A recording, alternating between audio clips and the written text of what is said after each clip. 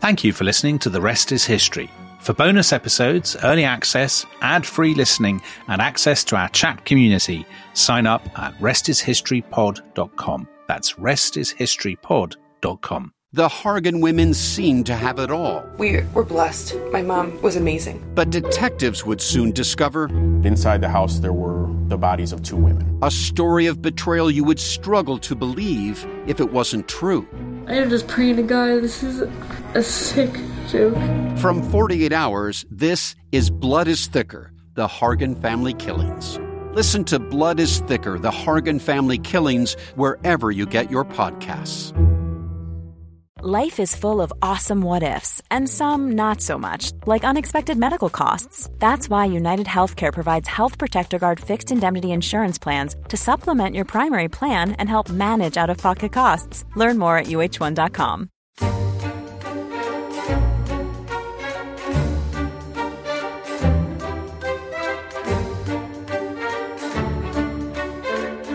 We have made you, O Adam, a creature neither of heaven nor earth, neither mortal nor immortal, in order that you may, as the free and proud shaper of your own being, fashion yourself in the form you may prefer. It will be in your power to descend to the lower, brutish forms of life, or you will be able, through your own decision, to rise again to the superior orders, whose life is divine. That is God talking to man in the Oration of the Dignity of Man, written in 1486 by the Renaissance humanist Giovanni Pico della Mirandola. And it is also the way that the comic book writer Grant Morrison ends his book Supergods, a history of superheroes, in which he says they represent our enduring thirst for the cosmic and the sacral. Now, who better to discuss this subject in the very week the new Spider-Man film comes out than our very own Tom Holland? Still, for my money, one of the top two Tom Hollands. Dominic, that is so kind of you. That's so kind of you. So, Tom, you took a tiny bit of... I mean, come on, we've mentioned the sacral, but you took a tiny bit of persuasion to do this subject because the existence of Tom Holland is a running sore, isn't it, for you? Well, I don't begrudge his existence, but I think that I suppose what makes it funny for people, and people have been making jokes about it, for at least seems like an eternity, is that I don't really know anything about superheroes. I mean, I know a bit because you've told me to read Grant Morrison's book, and I realised reading it that occasionally I have stumbled across superheroes, but for some reason. They were never part of my childhood particularly.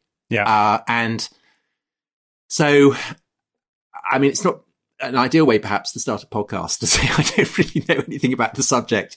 But you do. I think you do. I think you know more than you think. Well, I agree. Because reading Grant Morrison's book, I realised actually I have come across them quite a lot. But for instance, I've never read a superhero comic. All right. Well, prepare to be educated. Prepare to be educated. But before we do that, Tom, the great news of the week, which we haven't talked about yet, the big news is the amazing response to the launch of what I could see as the Avengers of the history world, or the Justice X-Men. League. Yeah, well, the X-Men are mutants, so I don't know whether that's the comparison I go for. Well, I'm betraying my ignorance. Which is the Rest is History Club, the launch of the Rest is History Club. So thank you so much to everybody who signed up. We're delighted to have you on board. To those of you who haven't signed up. Why? Why not? Well, there is that. But of course, you'll still get your podcast as normal. Of course. So, and it is just £6 a month, but I promise not to mention that again.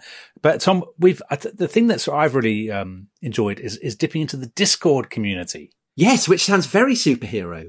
Yeah, very superhero. Yeah, it's like Agents of S.H.I.E.L.D. And it's rather startling because I would not have put you down as someone who was necessarily into dipping into things called the Discord. But it turns out to be your superpower. Yeah. You're really good at it. You've obviously been bitten by a radioactive ant or something. I have. In the Cotswolds. So in the Rest is History, in the Discord community, they have a whole thread of people in the Rest is History Club who are from the Midlands, a Mercian community. And from East Anglia, I see. There's an East Anglia. You made a very rude joke about my. Well, there was one guy who went on. He said, "Is there anyone here from East Anglia?" And I said, "Well, if you've listened to our CIA podcast, you'll know that Liam Neeson will be along in a minute." Yes, very funny. So it's pile into me. my inability to do a Liam Neeson accent and the fact, that I share the name with the actor who plays Spider-Man. Yeah, we should mention we've got bonus episodes coming up. Oh, yes. Sorry. For our members.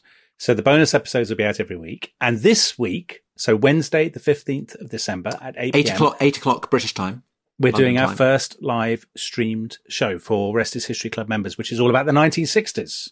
Looking forward to that? I certainly am. It's a great topic. It's a topic we're both very much interested in. You know a lot more about than I do, but I have views. Yeah, I know you have views. Which I know you'll look forward to hearing all about. I do. So if you can't make it and you're a Rest is History Club member, you will get a chance to access it afterwards. Don't worry. If you're not a Rest is History Club member, well, you won't, but I mean... But you could sign up between now and Wednesday, and then you get to hear it. Where would you sign up, Tom? You'd go to restishistorypod.com. Very good. All right. Enough of the club promotion. Let's talk about superheroes. Do you have a question? I think you have a question that you'd like to ask.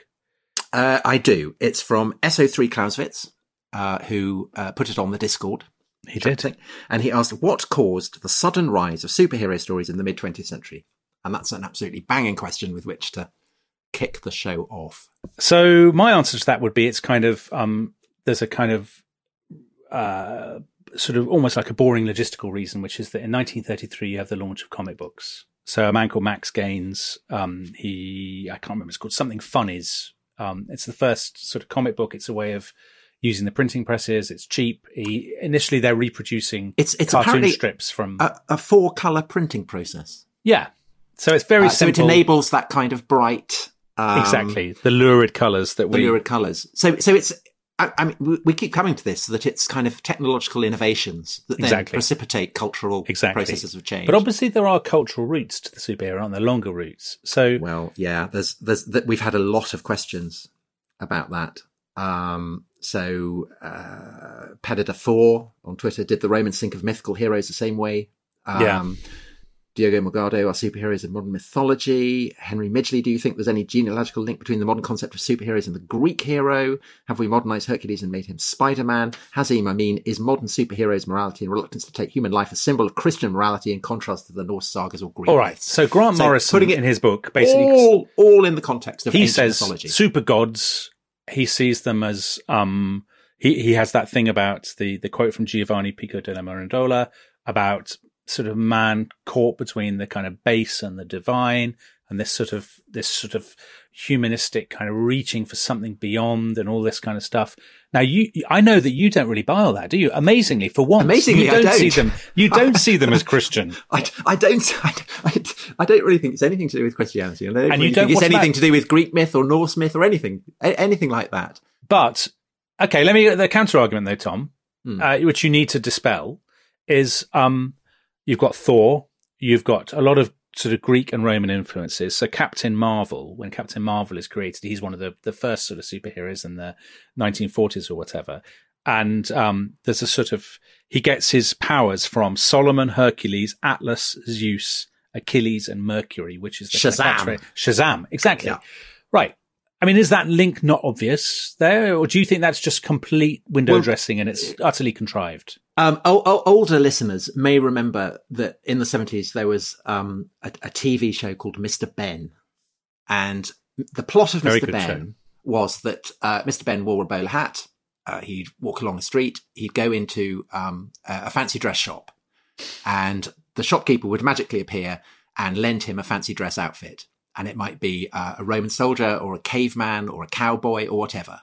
Yeah. And Mr. Ben would go into the changing room and he'd put this outfit on, and then he'd enter a kind of magical world where, if he'd put on the caveman show, there'd be dinosaurs. If he put the Romans on, he'd be, in ancient Rome or whatever. So it would go on. I mean, I think that basically that's the level that superheroes operate on. These are essentially, it seems to me, vigilante figures. Yeah. They're bred of the very specific circumstances of kind of American history, which attitudes towards social history, attitudes towards policing, attitudes towards the individual picking up arms to defend the American way of life. Mm-hmm. And basically, these are people who are cosplaying. They are characters that may well, you may well get Thor, you may well get Wonder Woman drawing on the Amazons or whatever. But we're not in the level, say, of Tolkien with his fantasy, Yeah. Clearly drawing on a deep knowledge of ancient literature, ancient myth, Christian myth, whatever, to amplify his world. None of these characters seem really to have any interest in that. I mean, it's about fights. It's about costumes.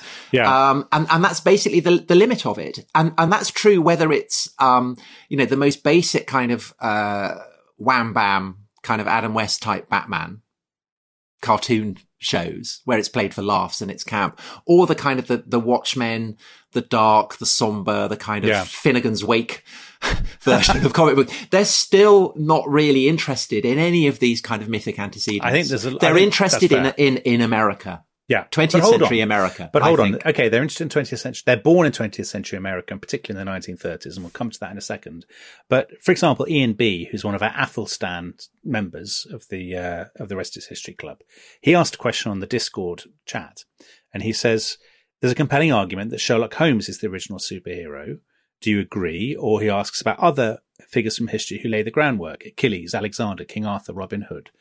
I would say, there is some slight lineage, some very faint lineage from Robin Hood, the folk hero, the outlaw who wears a mask and has a hideout and has sidekicks. Yeah. I think Sherlock Holmes, Tom, we talked about Sherlock Holmes as a superhero in our Sherlock Holmes podcast. Well, we know that. And I know that from having read Grant Morrison's book, that the guys who invent Batman say that he has the athleticism of D'Artagnan. So one of the confusingly, he's the fourth musketeer in the Three Musketeers. Yes. And the brain power of Sherlock Holmes. Yeah. So that's a conscious, absolutely so Sherlock Holmes is definitely in the air when they're writing these things. And what I'd also say is that, we talked about this on the Sherlock Holmes episode, that London is is a character in Sherlock Holmes. In a sense, people's understanding of London is still shaped by that. And I would say that Batman's Gotham City has an analogous role. People call New York Gotham, don't they? Absolutely. I mean, they use the words almost interchangeably. But right the way through, all the way that Batman's being portrayed, New York Gotham is a character in the way that London is a character in the Sherlock Holmes stories. I think that's very true. I think that's absolutely right. But I think there are two other characters actually that are worth mentioning. That are definitely there when the superhero creators are working in the late 1930s. One of them, very unexpected, actually, to some listeners, is the Scarlet Pimpernel. And actually, lots of comic book historians say the Scarlet Pimpernel is massive. Yeah, tell us about that. Scarlet Pimpernel was created initially in a play by Baroness Orczy in 1903, and then the book in 1905. So the Scarlet Pimpernel set in the French Revolution. He rescues he's masked. He's incredibly swashbuckling. He's like a musketeer. He rescues French aristocrats from the guillotine. But the interesting thing there, and what makes him clearly an antecedent of later characters, Clark Kent and Peter Parker and so on, is that he has a dual identity. So one is the Scarlet Pimpernel, the superhero, and the other is this foppish, effeminate weed called Sir Percy Blakeney. And he plays up to that part, just like Bruce Wayne does, or just like Clark Kent does. He plays the weed to disguise the French. About his real identity. And I think most comic book historians say, Scarlet Pimpernel is huge in the culture of the 1910s and 1920s. They would all have been aware of it. And the other character who he perhaps partly inspires is Zorro. Yes, who was also masked. Yeah, and Zorro was very familiar to us, I would imagine, when we grew up. But I think he's kind of forgotten now, isn't he? Do you think kids now know who Zorro is? There was the film, wasn't there? There was a film recent. Yeah, but that's 25 years ago. Yeah, a long time ago. Yeah. It seems recent to us, but not. Yeah, I agree. So he's the same thing. He really is a masked vigilante that he's created in 1919. He has that dual identity. So he's Don Diego de la Vega, but he's also Zorro. He has the Z symbol that he kind of carves into things and stuff with his sword, which is very sort of like the bat symbol or whatever. So I think though they're clearly in the ether in the 30s. But also, super villains. So I would say Fantomas. Yeah. Who this super criminal who haunts Paris rather in the way that the Joker and Penguin come to haunt Gotham Fu Manchu, City. I suppose, is a bit and of Fu Manchu, absolutely. Yeah. And this is the kind of intersection point between, I guess, kind of Bond and superheroes. Yeah. Is this idea of global conspiracies. Yes. But whereas the Bond ones are, however baroquely, kind of grounded in contemporary geopolitics. And I know that Superman and Batman do take on Hitler in the war. Essentially, the villains are completely abstracted from contemporary politics. Yeah, they are. I mean, I know. Well, I know that. So Superman at first, though, is a bit more grounded, I would say. Well, I mean, in more recent ones, I know that yes, right. it is more rooted. But I think kind of, through the 40s, 50s, 60s, these are. I mean, it's for children. Well, let's start with Superman, because Superman's the first canonical superhero, isn't he? I suppose he's born in 1938, middle of 1938, and what makes him emblematic of the sort of story generally is like so many of these superheroes, they're created by Jewish writers and illustrators who are themselves kind of dual identity because they've changed their names often. Right, which is, I think, another reason for not thinking that this is necessarily Christian, because people so often say about Superman, isn't he?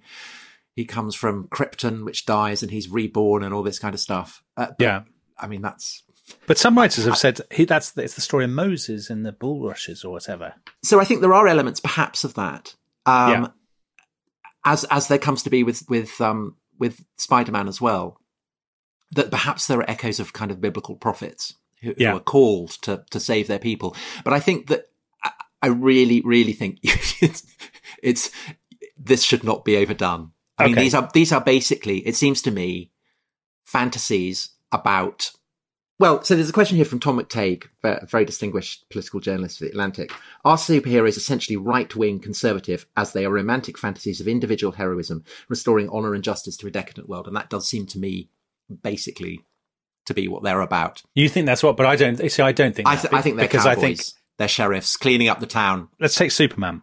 Superman emerges in Action Comics #1 in it's actually in the spring. Throwing a car, isn't he? He's 38. Throwing a car at someone. The issue's dated June, but he appears in the spring. He's the product of two guys. They're very young, and they're Jerry Siegel and Joe Shuster. They have met at high school. Jewish background. Actually, sort of so many of these people have got Ashkenazi, Eastern European, Jewish roots. They've changed their names, and they're frozen out of kind of New York publishing, aren't they? Is that right? Yes, so that's actually the case of almost all these people, that they have struggled in some way. Their comic books are seen as déclassé. But they go into writing comic books because that's essentially the only way that they can get paid for writing. Exactly. So they create Superman, and Superman. It's 1938, so America is still actually really in the grip of the Great Depression, later than Britain is. So it's politically very febrile. The Superman character, the costume, it hadn't occurred to me until I sort of read up on this, that he's based on circus strongmen. Yes, that's why he wears his pants outside. The pants and the tights, I mean, which seems so laughable to us today, at the time was seen as emblematic of great strength, masculinity. Yeah, absolutely. Not at all ridiculous. Because Schuster is a big fan of strongmen and fitness culture. I mean, it is a bit ridiculous. I mean, it is a kind of showmanship. I mean, you go to a circus knowing that you're seeing something that's not real. But do they see that? Do they see that in the 30s? Do they see that same eyes? I don't think they see it quite the same eyes as we. Well, maybe, but to a degree, I think. But at the beginning, Superman has this sort of social activist side. So he's taking on crooked businessmen, crooked financiers, people who are exploiting the poor. There's a definite kind of liberal New Deal politics. Yeah, but it's also, I mean, why do you have to rely on a Superman to do that for you? Why can't you rely on the police? Why can't you rely on strong trade unions? Is that what you're on strong trade unions? Exactly. You have to turn to this kind of big guy with his pants on. But there are two other political elements. One is that the Clark Kent character, the character of the sort of downtrodden, nerdy guy who comes good, that's quite a theme in kind of interwar culture. The little man, people would call it in Britain. The sort of the underrated, underestimated chap who actually triumphs over all those who've. I mean, that's also, slightly Horatio Alger in America. The kind of the poor boy made good kind of thing. I mean, that's absolutely rooted in the culture of the time. And the other thing is that a lot of people who've written about comic books point out that Superman is, of course, an immigrant. Yeah, he's a newcomer. And these books... Because he's come from Krypton. And these, well, I mean, okay, he's got to come from somewhere. But these stories are written by people who are often, second-generation immigrants themselves. So Sure. it's the sort of assimilation into the American way of outsiders. Yeah. And that's there in the Superman story. Although, in a way, Superman isn't assimilated, is he? I mean, that's the point. I mean, all these superheroes are not, in the long run, assimilated. And that becomes a theme right the way up to the present day, you know, because X-Men are mutants, Batman's basically a kind of psychopath. I mean, all these people, and the more kind of sophisticated reworkings of these stories make play with the fact that actually there's something slightly difficult about these people in capes and cloaks kind of beating people up. Well, I think so Clark Kent and Superman is presumably a kind of embodiment of the schizophrenic quality, I suppose so, of an immigrant. Yeah, both belonging and not belonging, I suppose. And that's also true. Talking about schizophrenic. I mean, Batman. So Batman is created, a year later? Bob Kane, who's actually, Robert Kahn, another Ashkenazi Jewish writer, Bob Kane and Bill Finger. So that's Detective Comics in March 1939. Now, Batman is slightly different because he doesn't have a superpower, does he? No. So he really is the Scarlet Pimpernel in Gotham City. He is a rich, feckless aristocrat, or somebody who appears to be that, i.e. Bruce Wayne. And even the Christopher Nolan films have that element to them. His parents have been killed by muggers. Right. And becomes a vigilante. So obviously that's you can see that as reflecting anxieties about crime and all that sort of stuff. And a huge question. Yeah. Why does he dress up as a bat? Well, there's people have sort of there's been lots of arguments about this, because what's interesting with all these characters is there's always subsequent rows between the writer and the illustrator about who the real inventor is. Yes. There's a claim, isn't there, that they got the inspiration for the bat wings from Leonardo da Vinci. Yes, see that? His ornithopter. Yes. His flying machine. But do you know why he's called Bruce Wayne? No. So his name, says Bill Finger, the writer, Bruce Wayne's first name came from Robert the Bruce. Oh, he's Scottish. And he then thought he wanted a name that reminded Americans of colonialism. He tried Adams, Hancock, sort of founding fathers, U.S. and War of Independence figures.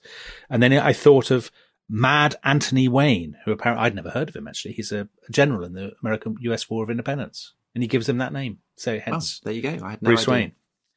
It's great. Now, Batman what a great podcast this is. I'm learning stuff every day. Batman is, we're both learning. We're learning all the time, Tom. Yeah. Well, I tell you what I learned, and I did think this was amazing, and it's a slight problem because this is a podcast. But the Joker, Batman's long-running adversary, the look of him apparently came from this 1928 silent film, The Man Who Laughs, featuring a guy, Conrad Veidt. Had you seen that before? So I looked it up, and I don't know how they got away with it. It's exactly the same. It is exactly, but that's how all of these comic books work these days. Yeah. I mean, they're seen as very kind of lowbrow kids' entertainment. So obviously they're ripping off things left, right, and centre. And of course they get away with it because no one thinks at the time they're creating franchises that will last the 21st century. They just think this is disposable pulp fiction that will be, almost instantly forgotten. So you have all these. I believe you have do you not have some sort of list of amusing characters who didn't? I do. Because, of course, Superman and Batman, very successful, and presumably turbocharged by the war, right? Yeah, I think so. So they're fighting Captain Hitler, America. Captain America, of course. Fighting ultra-patriotic and everything. Figure.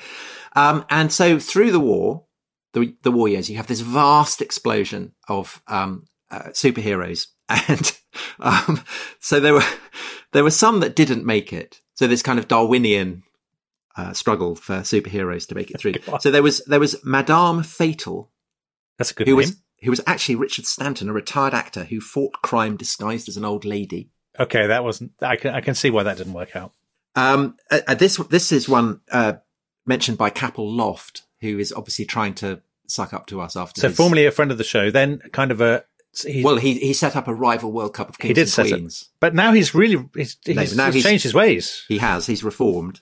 And he nominated the Deacon, who is a reformed burglar who fights crime disguised as a Church of England clergyman. I can't understand why that hasn't caught on. Why don't they make films about him? Marvel all over Why that. isn't Tom Holland playing the Deacon? That's my question. There's the Gay Ghost. What's the Gay Ghost do? The Gay Ghost is an 18th century nobleman in Ireland who's a ghost. Right. Okay. And that's his superpower. He's a okay. ghost. I can but kind also, of see, yeah. there's a supervillain called the Sportsmaster, whose villainy consists of throwing sports kit at people. Well, like kind of a cricket box or like exactly some cones. Exactly. Or I was kind of thinking, those things that you jump over in kind of 1950s gyms, sort of hurdles. Yeah, and medicine balls and things like that. But I mean, I would find that terrifying, actually. Yeah, I know. But I mean, how do you go around being, robbing banks or whatever, lugging a great bag full of sports kit just in case you're attacked? So you can kind of see why that one didn't work out. Yeah. Anyway. That's terrible. There's a fellow who's got a lot of bees. No, isn't there? A man who's got lots of bees hidden in his belt. And he releases them. I can't remember what he's called, the red bee or something like that. Yeah. Anyway, it's all very.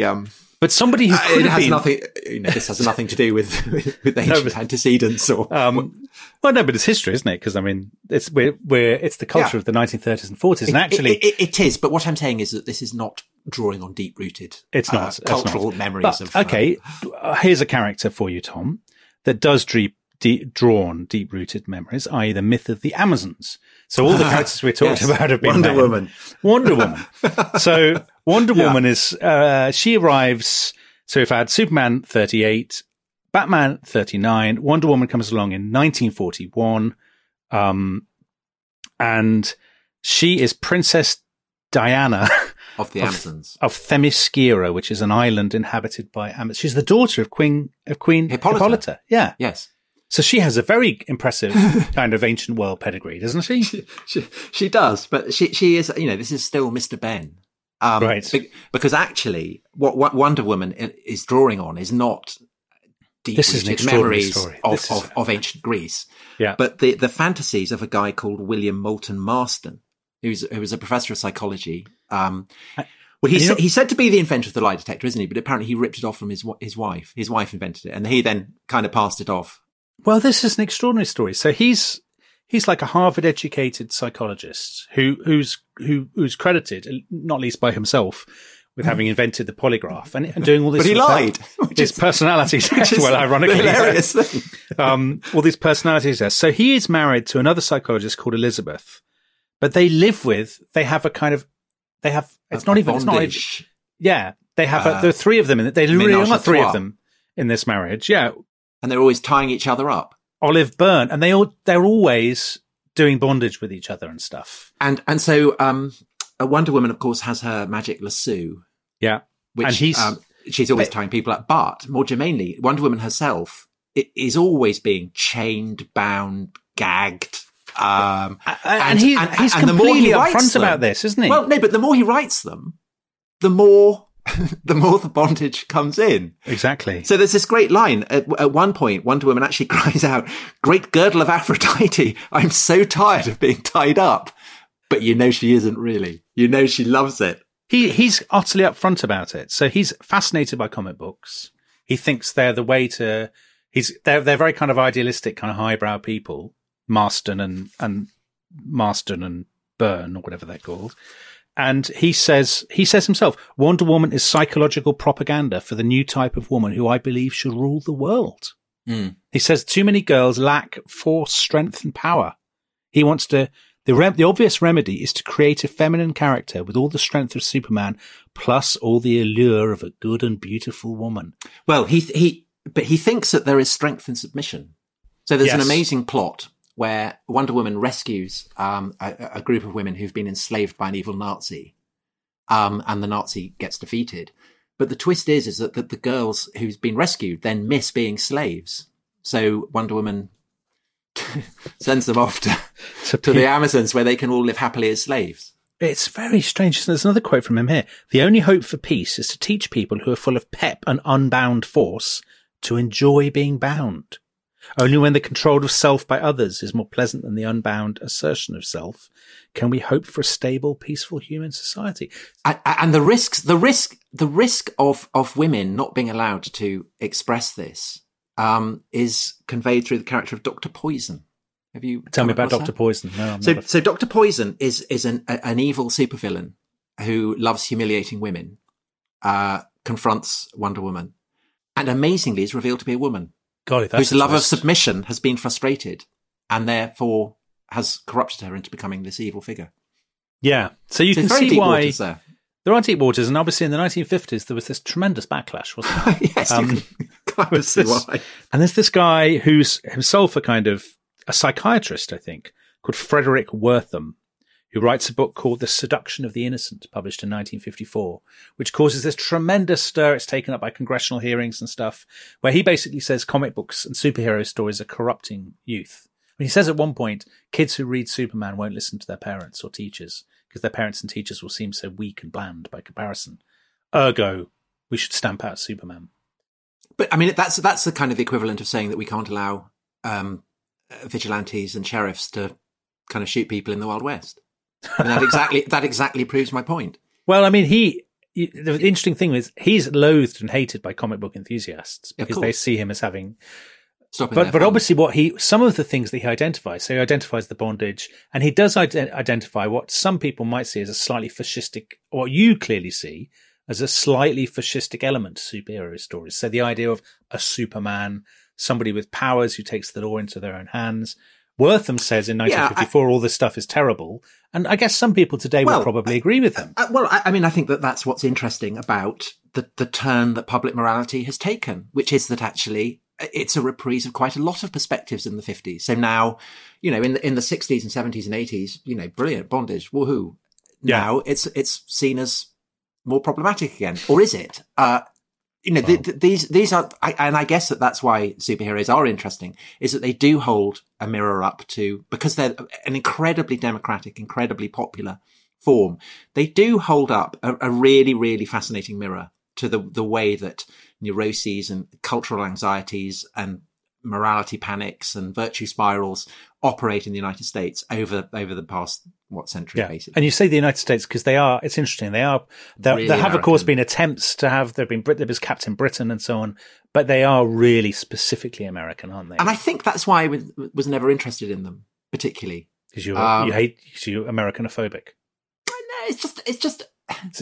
They just seem very, very foreign to me. So I guess, I mean, I had no problem reading Asterix. I loved Asterix and Tintin. They seem kind of part of the world that I inhabited. But these, square-jawed men with trilbies in mean streets, I mean, it was a long way from Wiltshire. Well, this is your Ted Heathism, isn't it? Ted Heath would agree with you. Yeah, he would see you as a great, when he was taking Britain into Europe, you as a fellow Wiltshire enthusiast. But I think the other reason why, and this kind of opens up maybe the next stage, I'll just say this before we go to the break, is that rather like I never took James Bond seriously because I grew up with Roger Moore as James Bond.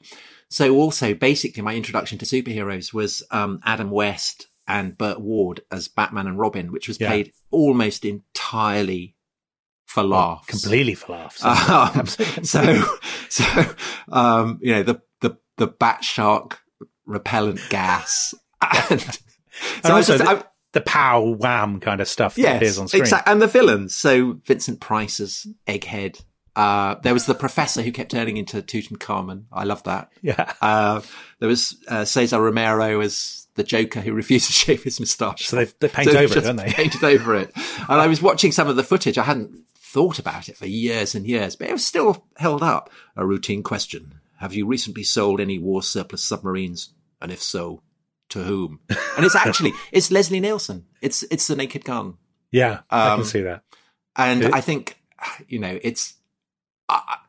that's basically why I've never been able to take it seriously. Well, let's hope you take it seriously in the second half, because we will, of course, be coming to your own favourite superhero. Ah, yes, Spider-Man. Spidey.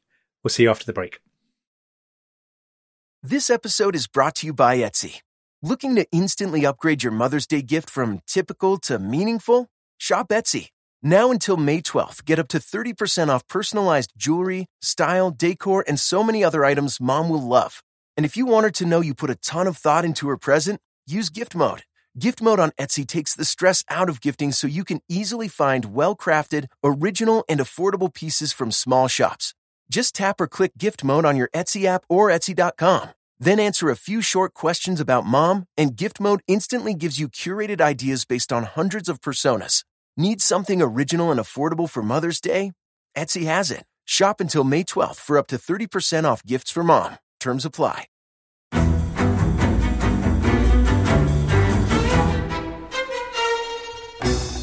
I'm Anthony Scaramucci, former White House Director of Communications and Wall Street financier. And I'm Katty Kay, US Special Correspondent for BBC Studios. I've been covering American politics for almost 3 decades. Welcome to The Rest is Politics US, brought to you by Goalhanger.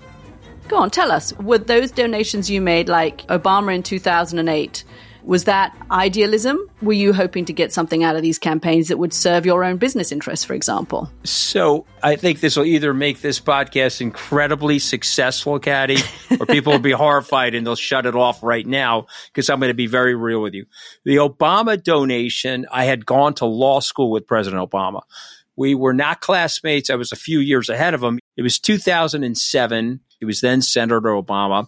I had a check in my breast pocket. I went over to the senator. I said, Senator, you and I didn't really know each other in law school, but I'm about to hand you a big check. Can I lie to my friends and tell them that you and I knew each other in law school? Well, Obama looks at me, had the best smile in American politics since Jack Kennedy. Forever. Yeah. He lights up. He looks at me and says, I'll tell you what, if you double the amount of the check, we'll take it back to Hawaii. Okay.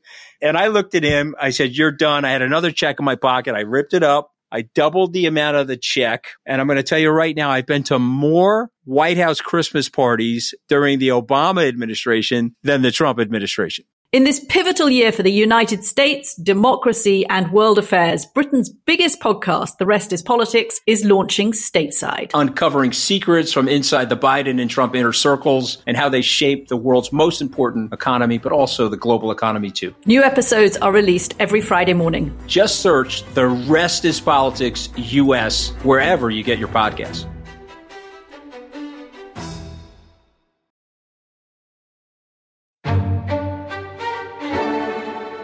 So, Dominic, before we get back to superheroes, it is time to talk about Unheard, our favourite online magazine. Yes. And regular listeners will remember that a couple of weeks ago, you were talking about an article that you had in the works, and I asked you to say what it was, and you were being very coy about it. But it's now, well, it's now come out, hasn't it? And what was it about?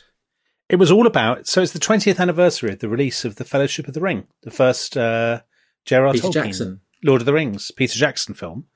And who then went on to do better things. Peter Jackson. Back. It's not better than the Lord of the Rings. It's very similar. Are you mad? Are you mad? Group of friends overcoming danger and tribulation to achieve great things. Yeah, so it's the 20th anniversary of the Lord of the Rings, and they said, do you have anything to say about the Lord of the Rings films or the Tolkien phenomenon? And I always have things to say about Tolkien, as you know. And the people at Unheard were very kind enough to indulge me.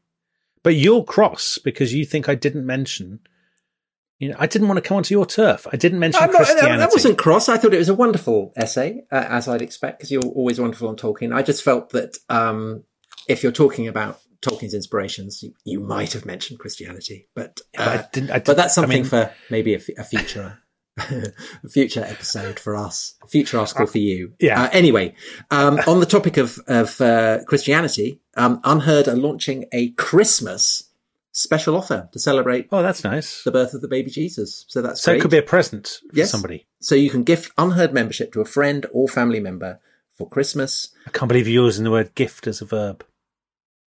I just did, didn't I?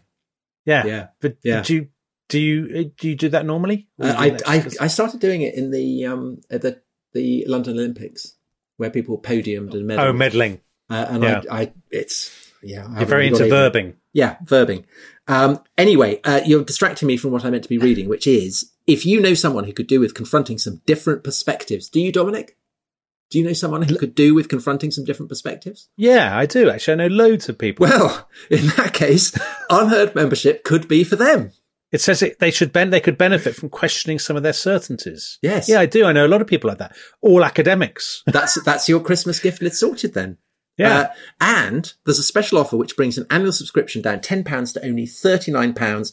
And there's an Unheard bag with this fabulous label on it, immune to herd mentality. Yeah, it's that double-edged thing though, isn't it? Because if too many people carry that bag, I know, imagine. They might look like Imagine a herd. Well, they'd look like a herd.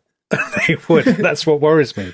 I'm always worried with Unheard whether somebody will set up a rival website called Heard if Unheard become too successful. But clearly we're not at that stage yet. I mean, people should definitely visit unheard.com to find out more, but do so quickly before the Herd arrive. Yeah. Okay. And now back to superheroes. The most popular Marvel hero is much lower on the social scale. He is the maladjusted adolescent Spider-Man, the only overtly neurotic superhero I've ever come across. Spider-Man has a terrible identity problem, a marked inferiority complex, and a fear of women. He is antisocial, castration-ridden, racked with Oedipal guilt, and accident-prone. How can a character as healthy as Superman compete with this living symbol of the modern dilemma? This neurotic Spider-Man, the super anti-hero of our time. Now, Tom, that was the Village Voice in 1965. Do you want to stand up for your alter ego? I hadn't realised it. I hadn't realised that that's who I was. It's just uncanny, isn't it? It's uncanny. It's eerie. The stuff about castration, for example. I mean, the number of times you brought that up on the podcast and the Village Voice are on your case. Yeah, that's amazing. So, although as someone said, I mean, Peter Parker was he was chairman of British Rail, wasn't he, in the 1970s? So he went out with Shirley Williams. Shirley Williams had a crush on Peter Parker when they were at Oxford. So we're now coming. So the stuff that we're talking about in the first half is known by comic book enthusiasts as the golden age of comics and of superheroes. I thought it was also the Silver Age. Isn't no? I think this is according to Grant Morrison, the Golden Age is the Second World War. Yeah, we're about to talk about the Silver Age, and then the Silver Age is the 1950s. So what's Spider-Man? When Superman was drawn by an artist called Wayne Boring. Oh, I knew you wanted to mention Wayne Boring. I did. That's funny. I think the Silver Age goes into the 60s. Does it? And that's where you get the second... like debates over the Renaissance, isn't it? It is. When does it begin? When does it end? I mean, there's these crazy rabbit holes. Yeah, long 19th century. I've spent hours on the internet just getting deeper and deeper, totally out of my depth on the difference. So there's two different Captain Marvels, one belonging to DC and one to Marvel. Very confusingly. So anyway, tell me about DC and Marvel. I don't understand this. So they're just rival companies. It's very simple, and they're rival companies, and they're both associated with with slightly different eras. So they've had different names. So DC is the classic ones. So Batman DC is Superman. Batman, Superman, and so on. Marvel's heyday comes in the so-called Silver Age, and what they have Stan Lee and a guy called Jack Kirby and a guy called Steve Ditko. Again, of all of them, we've got Jewish backgrounds, dual identities, based in New York. And this is the one that's a coherent world. Yes. And what they do, which is brilliant, is that they, unlike DC, realize that they have to adjust to a completely new kind of generational tone in the early 1960s. They do it first with a team called the Fantastic Four. My son absolutely adores the Fantastic Four. The Fantastic Four start in 1961. Mr. Fantastic, the Invisible Woman, the Human Torch, and the Thing. And they're a kind of family group. It's very space age, so the earlier ones, Batman and so on, feel very 1930s. These guys are astronauts. They are fighting the communists. They want to get into space. This is against the backdrop of Kennedy, space race, exactly. All that. So scientists, because in the early ones, scientists are kind of villains. Yeah, and they're always. Whereas now, almost all the Marvel heroes of the 60s, science has gone wrong in some way, but science is also their friend and their weapon. Actually, there's the US State Department supposedly had said to publishers, "We want you to push science. We want you to embrace science," because they were, they obviously mattered in the context of the technological competition with the Soviet Union. And so, Spider-Man gets bitten by a radioactive spider, right? Exactly. I know this from. So the Fantastic Four are terribly successful, and they're scientific, and they also bicker among themselves. They're a sort of not realistic, but you know what I mean. They're slightly more naturalistic kind of family group. Now, Spider-Man takes Peter Parker, who would normally have been a sidekick, i.e. Robin, and it places him center stage with no mentor. So he's a teenager. It's the first one where the teenager... But isn't his mentor, what's his name? Uncle Ben. No. The guy who dresses up in metal. Iron Man. Iron Man. Dresses up in metal. It's like listening to my dad describing Star Wars. Or I know. Implausible. There are two metal men. I think Robert Downey Jr. He is in the films, but I don't think he is in the comic books. Is he not? Or at least not early on in the first. Okay. But one of the interesting details I enjoyed reading in Grant Morrison's book was that Peter Parker apparently designed his Spider-Man outfit to look good on the Ed Sullivan Show. Yeah, which is what the Beatles then appeared on. Of course, yeah. So spiders, Beatles. So Peter Parker is very much rooted in the world of the 1960s. He's at high school. Later on, when he goes to university, some of his classmates are involved in demos and student protests and things. And so that's why it matters that the other Tom Holland, looks young. It has to look young. You can't have an old. But the other ones didn't, did they? They did. Tobey Maguire, Andrew Garfield. They were a tiny bit older. Tom Holland's probably the youngest. Tom Holland. I mean, you are Tom Holland. He's probably the youngest. And the most firmly rooted in the kind of high school, high school stuff. And of course, you know who says, with great power comes with great responsibility, Tom? Spider-Man. No. Don't know. Nobody says it. Do they? The line is actually, with great power, there must also come great responsibility. My son was very keen that I point this out on the podcast. Okay, and that's it's Stan Lee who says it. It's the narrator. Stan Lee, the head of Marvel Comics, Stan Lee, just give them a lot of action and don't use too many words. Yeah, so they're quite kinetic. They're sort of updated for the 60s. Okay, but Dominic, and then convince me that this is of any interest at all from a historical point of view. I mean, it's all very interesting, yes, whatever, but so what? I think it's a huge part of American popular culture in the 1960s. It obviously, but what's it telling us about America? What's it revealing? What mirror is it showing up to the cultural neuroses of the age? I think what it is that Spider-Man and similar comics, they wrestle with kind of social issues of the 60s and later in the 70s. So, for example, there's a character called Green Lantern. In 1970, they have issues all about drugs, all about the war on drugs and so on, and drug addiction and things. And you get Black Panther. Now, you with your with your sort of Wankada, or is that right? Yeah, Wakanda. I think Wakanda. I think it's. I don't think it's called Wankada. No, it can't be called Wankada. Even you, with your imperviousness to the fear of cancellation, you're not going to slag off Black Panther because Black Panther. I don't know anything about it. I don't know anything about it. A sort of touchstone for diversity in Hollywood. People are very excited about Black Panther, but Black Panther was started in 1966, and he's the first kind of really successful black superhero. And which came first, the Black Panthers or Black Panther? That's a really good question. So were the Black Panthers naming themselves after a superhero?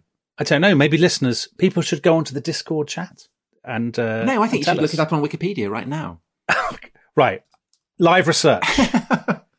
Live research. Okay, fine. Because I'll be honest, if the Black Panthers named themselves after comic book, then it will matter. Well, I'm going to think less of them. God, there's so much tension riding on this. Origins. But then if Black Panther is named after the Black Panthers, then that's that's kind of quite edgy. So they name themselves in October 1966. They adopt the Black Panther logo in their own organization, black uniforms and all that stuff. And when does the comic start? The tension, Tom. It's massive. This is so exciting. Have we ever done research live? Live research. July 1966. Black Panther comes first. The character. There you go. Then I think, well. So I've been utterly vindicated. Tom now recognises that comic books do matter enormously. Yes, I do. Yeah. I don't know whether they knew of the comic, though. Were they reading the comics? It seems a bit of a coincidence. Yeah. Well, anyway, Black Panther now really matters. I mean, Black Panther is seen as probably more than anything that Hollywood has done in the last 10 or 20 years. And, you know, as an embodiment of its newfound kind of progressiveness. So when the Black Panther film came out, it was nominated for Oscars and stuff. And it's absolutely seen as emblematic of a kind of new multiracial kind of popular culture. So, that's great. So there you go. And also, Tom, actually, talking about comic books and superheroes as a mirror, they absolutely are a mirror, because in the 30s and 40s you have. I know they are. That's what I was saying. That's Superman. Why I was trying to get you back on track. You have Superman type heroes. Yeah. In the 60s you have teenagers. Then in the 70s they turn inwards, and a lot of characters start getting killed off. And then in the 80s you have this whole new kind of wave. So go on. Tim Burton. The Tim Burton film. No, before that. So what's happening in the 80s? So there's a guy called Frank Miller who you will know because of 300. Oh, I do know Frank Miller. Yes, so The Dark Knight Returns. The Dark Knight Returns, and now you have an older Batman. It's much more aggressive. It is much more... I mean, Frank Miller is kind of a libertarian, isn't he? Very conservative. It's much more incredibly violent. And The Dark Knight Returns, and you must like this, is it's an America where Reagan is permanently about president. kind of 120. Yes, exactly. Where Reagan is president. And the for life, same thing effectively. in Watchmen, which I'm sure we'll come to in a minute, where Nixon is still in power. Yes. So there's a kind of weird thing going on. Weird thing going on where Republican presidents never retire. So what's going it's a on sort there? of paranoid imagination of comic book writers. Comic book writers tend not to be, sort of centrists, steady as she goes, establishment centrists. They tend to be on the kind of, you would say, the ideological fringes of the left or right. Frank Miller on one side, Alan Moore, the great British comic book writer. He's British because quite a lot of these kind of edgy reworkings of American standards have kind of, they're coming from British art schools, right? Absolutely. So Alan Moore, who's from Northampton, he writes this absolutely classic comic book called Watchmen, listed by Time magazine as one of the 100 best books of the 20th century. I've seen the film. I had no idea what was going on. The film is not as... The comic book is absolutely fantastic if you like comic books. And actually there's a TV series that came out 2 years ago that won tons and tons of Emmys and was absolutely brilliant because what the TV... So the comic book is basically saying slightly what if superheroes were real and what if they had carried on living? What would and it they be helped like? America to win the Vietnam War, didn't they? Yeah. What would it be like to be a costumed vigilante? With or without powers. And actually it also picks up because it has a superhero who basically becomes God, called Dr. Manhattan. He goes and lives on Mars. He has the power of life and death. He can kind of remake reality as he sees fit. But it's not as good as Kick-Ass. I haven't seen Kick-Ass. Oh, Kick-Ass is great. Kick-Ass is about a comic book fan who becomes who dresses up as a superhero. But then what the TV series of Watchmen does, which I think is really interesting and again a very good mirror. So that came out about 2 years ago, and that took the Watchmen story a level further because it set it against the backdrop partly of the Tulsa Race Massacre in 1921. This great sort of terrible moment in American history. Aerial attack, isn't it? Supposedly aerial attacks on a black quarter of Tulsa, then the most thriving black city in America. And what the Watchmen TV series does is it points out the sort of similarity. I mean, masked vigilantes, that's what the Ku Klux Klan are. They're masked vigilantes. Right. So I'm right. So it is a right-wing fantasy. Well, I mean, that is what that series kind of plays with. Is that are they on the side of the poor and of justice and all that sort of stuff? Or are they kind of fascistic, which is also what you see in the Christopher Nolan Batman films? Yeah. The Batman figure. So in the final film of the Christopher Nolan Batman films, The Dark Knight Rises, I think. That's the one with Heath Ledger? No, that's the middle one. So it's the one with Tom Hardy. Where you can't hear a word he says. Got his mask. Yes. I am Gotham's reckoning. All that kind of stuff. So in that film, there are sort of Tale of Two Cities quotations and stuff like that. There's a revolution in Gotham that Bane causes. And Batman is basically fighting on behalf of the forces of order, the establishment, the rich, because he's rich, of course, himself. That's Bruce Wayne. Yeah. So that's sort of having some fun, I think, with the politics of it. But actually, what's really interesting is that I think we've talked about this before with Bond, how in the 21st century, you just can't do unironic, unself-conscious, heroic superheroes anymore. They have to be conflicted. There has to be a traumatic backstory. Okay, so why is that, do we think? Well, I think because obviously one of the things that intervened. So we've got a question here from Sam Burrows. In the wake of 9/11, recessions and pandemics, do you think the current obsession with superheroes is actually a product of nostalgia, a longing for a time in which things felt good? Presumably, if you're saying it's impossible to have unironic superheroes anymore, that's not the case. I don't know. Are the Marvel films nostalgia? I don't know, because they're appealing to people who are younger than us. So what are they nostalgic for? You know, my son, who is 10 in a few days, he and his friends all love the Marvel films, but they don't like them out of nostalgia. I mean, they have no interest in being nostalgic. The X-Men films that I saw, because my daughter got very into them briefly, were based around there was the Bay of Pigs episode. Right. The Cuban Missile Crisis. Yeah. And then there was one about an attempt to stop the Vietnam War. So it that was kind of probably was nostalgic. very rooted in, and it involved Wolverine going back in time. See, I think there's a general retreat from heroism, isn't there? And that if you were being sort of, if I was writing an essay about it for Unheard, I would sort of going against the herd mentality. Exactly. I might well say that it was a sort of loss of faith in the West. I mean, is that too? Well, I agree, because you see the same thing with Westerns, which seem to me very analogous. Yeah. That it's about good guys cleaning up, sorting out the baddies. But you can't have an unironic Western now. No. I mean, in all these films. And you talked about Black Panther. I mean, is it not also tied up with anxieties about white privilege, of whom I guess Bruce Wayne would be the absolute embodiment. So I'm interesting because there's a Robert Pattinson version of Batman that's coming out that looks from the trailer, look incredibly dark.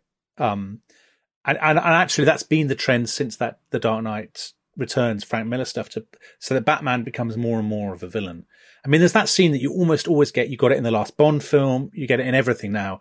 We're not so different, you and I. You know, the villain talking to the hero, and you're like, oh, that's very profound. They're two sides of the same coin.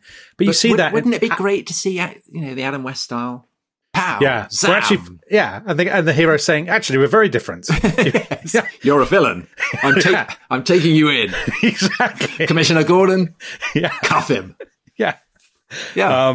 I think there'd be a market for that. I think that's probably the way to go, isn't it? When I set up my studio, there'll be some sort there will be some sort of generational backlash, and there'll be as there was in the 70s with the creation of Star Wars and the demand for kind of a clearer line between good and evil. Don't you think that'll come eventually? We'd have to stay immersed in kind of cynicism forever, or do we? I don't know. Well, cynicism, man. Yeah. That's your power. Pessimism, man. Multiple people actually have asked us this question: which superhero do we suit best? Stephen Clark, for example. So, Tom, if you were a superhero, who would you be, or what would your? I'd probably be the Deacon. You'd be the Deacon, or maybe the Sportsmaster. Yeah, because you're cricketing. With my cricket bat, I just hurl. Yeah. Who do you think I would be? I think you'd be. Would you be the Incredible Hulk? Yeah, I do spend a lot of time getting angry, so and I do go green when roused. So yeah, maybe I'll take it. Yeah. No, I think. I mean, obviously, I'd be Thor. Would you? Why? Yeah. Brawny, good looking, great with a hammer. I'm tempted to do my impersonation of Anthony Hopkins throwing you out of Asgard, but I won't. I've no idea what you're talking about. No, you don't. Right? Have I convinced you that superheroes matter? That they're historically interesting? I think so. Until you slightly went off piste in the 60s, and I don't think they really matter now. Well, that wasn't off piste. I think their emergence, the early stuff. I think that's interesting. Yeah, you don't think the 60s stuff is interesting? Not particularly, no. Shocking. I think I don't. I think when we did a whole episode about teenagers, and Peter Parker is nothing if not a teenager. He's a teenager. Yeah, but so what? I mean, it's like the Monkeys. Would we do an episode on the Monkey? I mean, it's basically the Monkeys, isn't it? I suppose it is a bit, but we did the Monkeys in a kind of weird suit. Yeah. All right. Well, but one final question, which is, I think another reason why I'm quite actively hostile to the whole thing, is that I feel bullied by people wishing you happy birthday on Twitter under the impression that you're 17. I feel bullied by the kind of juggernaut quality of this essentially special effects driven. I mean, I the ones that I've seen, I'm with Ridley Scott and Martin Scorsese. Martin Scorsese. I think they're stupid and dumb and. I think that's too harsh. I think they are. But I'm aware. But I'm 53. They're not. I never was never interested in the first place. So I'd be interested in your view on. I mean, they do seem to me expressive of a kind of new era of American cultural supremacy. So they seem to me the cinematic equivalent of the dominance of Google and Apple and Amazon, these vast. Colossal edifices before which everyone else are just kind of tiny little I think there's a lot of truth in that. Spiders, dare I say. I think there's a lot of truth in that. I think they have sucked it. I think they're extremely well made and they're very effective. I've actually never seen one without falling asleep because I find the narrative so formulaic that I actually find them quite boring. But I can't help noticing that all the 9 and 10-year-olds, they love particularly them. boys, are my acquaintance. I love them. The one thing I will say is I think the air is seeping out of that balloon because I think their box office returns have been dwindling a little bit in the last couple of years. Trounced by James Bond, I gather. Yeah, well, I mean, yeah. Although it'd be interesting to see how Spider-Man does. I hate my name. Are you going to go and see it? I'm not, no.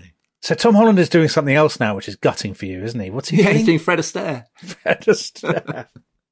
He's a great dancer. You must have seen him. Have you Tom seen Holland? When? Do the famous thing where he is Fred Astaire and then he turns into Rihanna. You must have seen that. No, what is that? Oh, it's brilliant. It's how he announced himself when he got named as Spider-Man before the first Spider-Man film came out.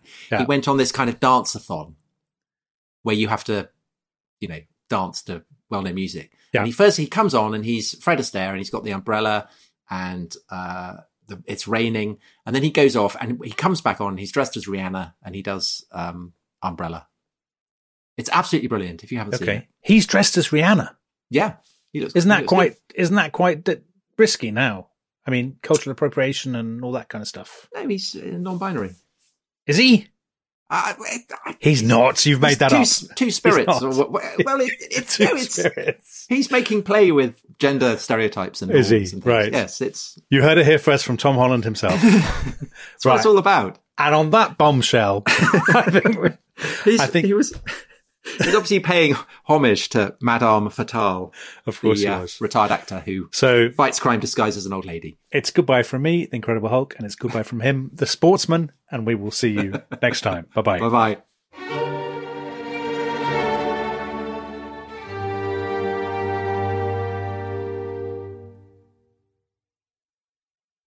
Thanks for listening to The Rest is History. For bonus episodes, early access, ad-free listening, and access to our chat community, please sign up at restishistorypod.com. That's restishistorypod.com.